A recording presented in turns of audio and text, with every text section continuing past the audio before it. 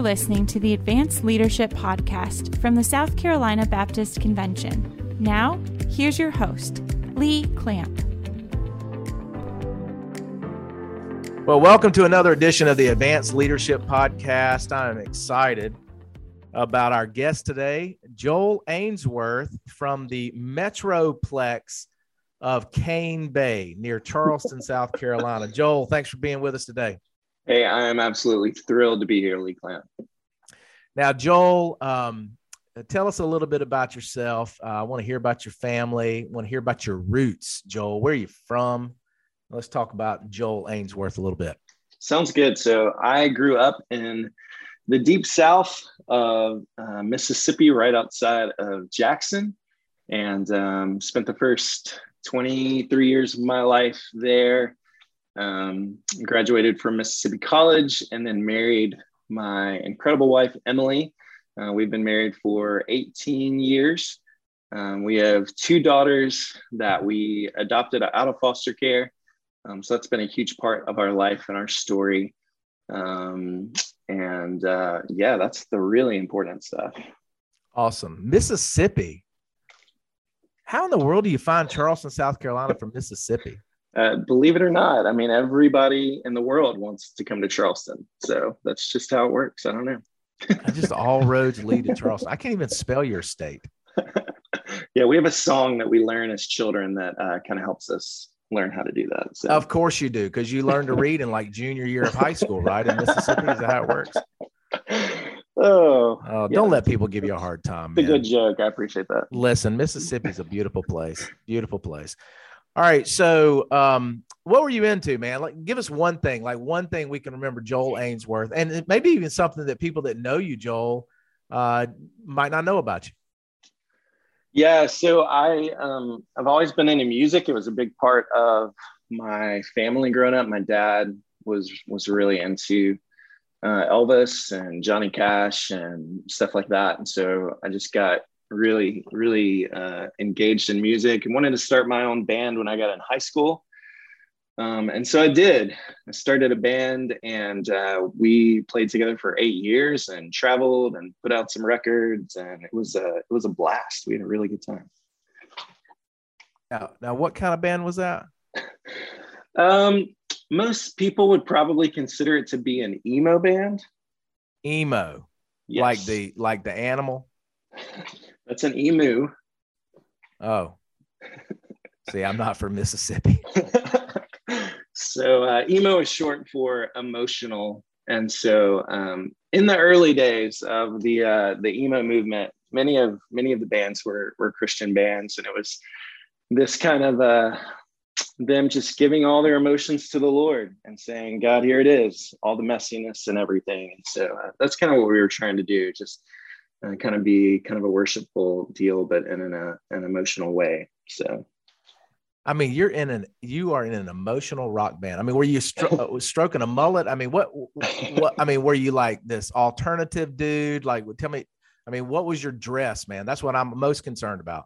Yeah, I was pretty straight-laced. Our band really was. I mean, we were traveling with punk rock bands and hardcore bands and all this kind of stuff. And those guys were decked out, the tattoos and ear stuff and all this kind of stuff. But it was kind of our shtick, just that we were like pretty straight-laced. And we felt like that made us the rebels of the world that we were in, because we weren't giving in to all that stuff. We were just going to be pretty normal. I love it. Like, you were the Beatles of the emo community. Hey, Exactly. Listen, what did you play? Guitar. And sing. Yeah.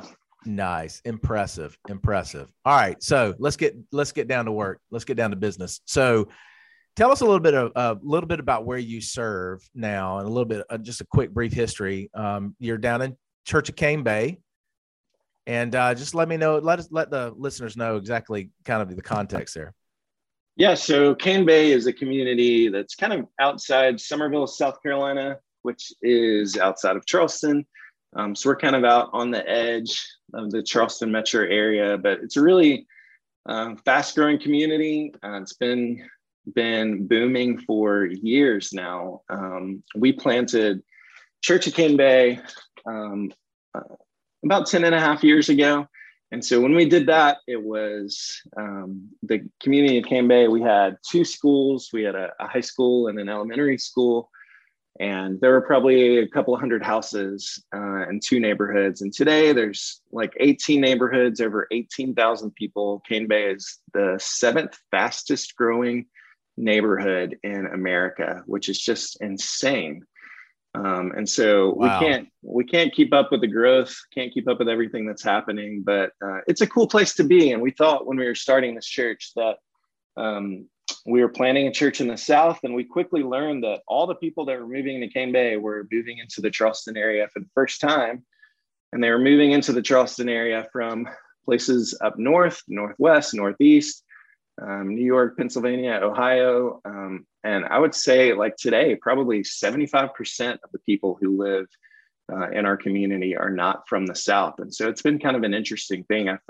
Used to feel like for a long time that the Lord wanted me to be a part of planning a church in the Northeast. And God kind of brought the Northeast to us here, which is it's been an interesting thing.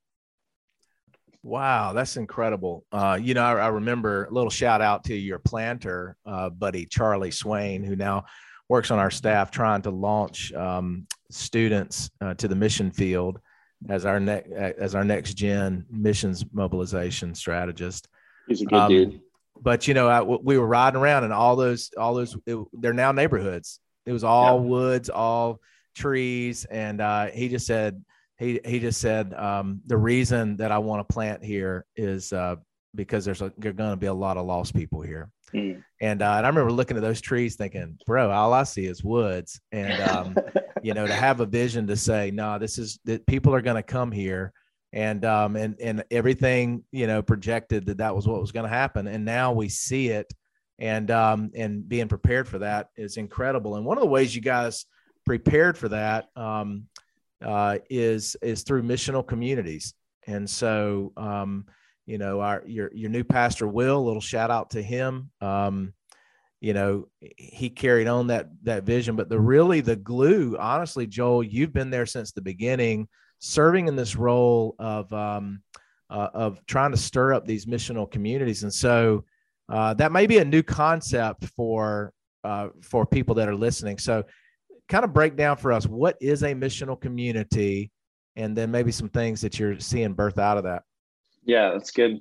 So when we were getting started, when we were getting off the ground and looking at the community, we felt like God gave us a pretty clear mission and vision that every man, woman, and child in a 5-mile circle from where we were would have multiple opportunities to see, hear, and respond to the gospel of Jesus. And so we really bought into this idea of taking responsibility for our community, taking responsibility for our neighborhood, and wanting to see every person inside of that neighborhood be able to experience the gospel and have a choice whether they wanted to respond to it or not. But we kind of had to ask ourselves the question, well, how are we going to do that? Because I feel like a lot of organizations put a mission statement up on the wall and it just kind of hangs there. But we wanted it to be something that we were taking seriously. And so we spent a lot of time thinking and praying about what that would look like and how we would tackle that. And ultimately, just through reading a lot of different things, we came across this idea of missional communities. And so really what missional communities kind of are in a really basic level, I mean, they kind of define themselves. They're groups that are focused on mission and community. So they're communities of people who are on mission together. And for us at the time when we were looking and seeing the growth that was coming and everything that was happening, and we're reflecting on Jesus's words from Matthew 9, saying the harvest is plentiful, but the laborers are few. He says, therefore, pray earnestly to the Lord of the harvest to send out laborers into his harvest. We just began to pray. We began to pray for these groups and pray that God would provide opportunities and that God would bring more laborers to be a part of them so that people could experience Jesus. And so for us, they're kind of the most important thing that we do as a church. We've kind of kept our church centered around what happens in our missional communities, really, because the gospel is at the heart of them, not only in how we grow together in community, but how we go together out to our community to let them experience the gospel. And so they look really similar to what a lot of small groups look like in churches. I mean, we meet in homes throughout the week and eat dinner together. We study scripture together, the things that normal small groups would be doing. But the big difference is that every single one of our groups has a dedicated mission, something that they are focused on as a group, and their group is actually named after that thing. It's the defining thing about that group.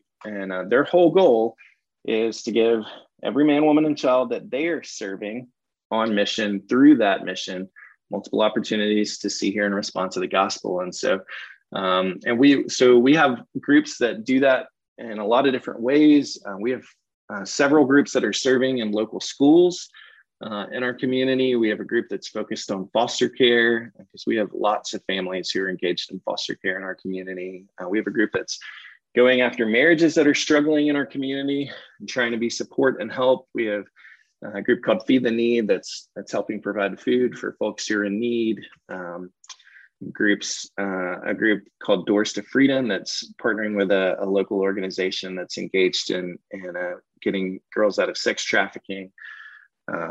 Groups that serve missionaries overseas.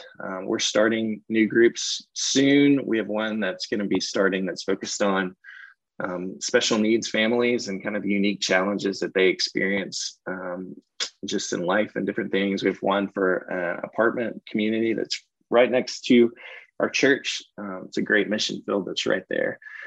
And so really the thing that makes them different from a small group is just that they have a dedicated mission. It's the main thing that they do. It's the first thing they focus on when they sit down together is trying to dream about what would it look like if the gospel made a difference in this mission. And it's really exciting. And I believe that that one of the great things about it is that when we bring people together, not only around the gospel, but we send people out with the gospel, that it does this beautiful thing of bringing people closer together in community than they would be if all that we were doing was coming together and studying scripture together. But serving together and taking the gospel out to people together does something that really brings and unites people. It's something that you see the Apostle Paul talk about a lot. So that's an incredible concept. So typically what happens in a church, if they're going to do small groups, they're going to gather people based upon their age. So it's going to end up being, hey, you're a teenager, or hey, you're a couple with kids, or maybe you're an empty nester. And so we gather them that way. And then we have this common bond of studying the scripture together. And then we call it a day. It sounds like to me, the common denominator on how people gather is really more affinity based. It's really more, hey, I'm interested in serving in this arena or this area or this neighborhood or this entity. Is that typically how people gather in the formation of these missional communities? Yeah, 100%. I mean, what we've learned over time is that everybody has a passion about something and a way that they want to see the world become a better place. And that if we can unite people's passions together, then something really special and beautiful happens. Because whereas most churches, you've heard like the kind of 80-20 rule, you have 20% of the people doing, whatever, 80%, 100% of the work. But the cool thing about what we've been able to experience through missional communities is because we're allowing people to be involved and engaged based on the passions that they have, is that we've kind of consistently throughout our history seen just as many people or even more people engaged in missional communities than we have even coming on a Sunday morning. And people are in this and they're serving and they're expressing the gospel to people because they're doing it in a way that lines up with the passions that God's put in their heart. And so what we do kind of at the beginning of the semester is we do a big missional community fair. It's kind of like a deal where church that morning is you come and we've got tables set up, booths kind of set up for all of our missional communities. We cast some vision for it, let people go and find out about the different groups and ways that they would want to connect. And so people really do get the chance to connect based on that. And one thing that I love about it is that I think it's a really special thing when I can be in community with someone who's much older than me and with someone who's much younger than me, because there are people that are further along in life that I need to learn from and I need to grow from. And then there are people that I need to invest in. And if we're stuck with people who are at our same stage in life, kind of at our same level, I think we miss some opportunities to grow and some opportunities to invest in people. So, yeah. That's good. So give me a couple of stories of just how you've seen lost people come to know Christ because they've been served, let's say by a community, and then end up maybe being a part of one of those communities.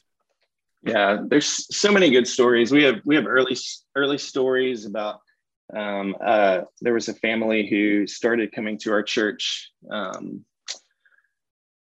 from a community event that we did early on. And I remember going and talking to this family and connecting with them. And we were just doing a block party, just trying to get people to know who we were. And so they came over and I was talking to him, and I figured out that this guy was he had a computer business, like a tech business. And when you're starting a church, you need people like that. And so I kind of pitched it to him and I was like, man, we could use your help. We have this tech team that we're trying to build. And he told me, he was like, man, I love what you guys are doing in the community, but I don't believe in Jesus and I'm never coming to your church. And I was like, cool, that's awesome. Well, glad you're here. But they kept showing up to things that were happening. And before too long, we were launching missional communities, and they found out that we were launching a missional community for a foster boys home in our neighborhood, and something that they cared about. And so they said, we want to come and be a part of that. We want to make a difference. And so they started coming to missional community. And the story goes, the first week that they were there, they had dinner, they were connecting with people, and then we sat down, they spent time talking about mission and what was happening and what they were going to do for this foster boys home. And they were very engaged. And we transitioned into Bible study. And the leader of the group said, all right, we're going to pray. Everybody bowed their heads and closed their eyes. And after the prayer, they picked up their heads and this family was gone. They just left. They weren't even there anymore. But week after week, they kept coming and hearing the gospel. And then one week they lifted their heads up and they were still there. They stuck around, and it gave them a chance to experience what God was doing. And then through that, they eventually started coming to church. And it wasn't too long before they got plugged into one of our other groups, which is called a huddle, kind of a really intense discipleship focus group. And it wasn't too long after that they gave their lives to Jesus. And we have stories of that in process right now. I have a family in my missional community, which is one that's focused on foster care. And they're just a family who cares about foster care. And so because of that, we are kind of the only people in our community engaged in making a difference in that area. And so they wanted to come and be a part of our group. And it's messy. I remember the first week that they showed up, the dad was dropping all kinds of words that you would normally expect to be in a small group. But we just made a place for them. And I remember when we started doing Bible study that week, that they're just kind of looking like deer in headlights, like, what have we gotten ourselves into? Why are we here? But they stuck with it, and they keep coming, and they keep hearing the gospel, and they're beginning to engage in what God is doing. And I remember we were doing our group partners with a single parents group to do a big Christmas store for single moms and for foster families. And so this family was there helping us set up one night. And it's a little bit of a story, but a kind of cool thing happened. We had been storing all the gifts in this one room. It was the office for our previous worship pastor, but someone had closed the door and the door had locked, and he moved to Detroit and took the key with him, and we couldn't get in, so we couldn't set up all these gifts.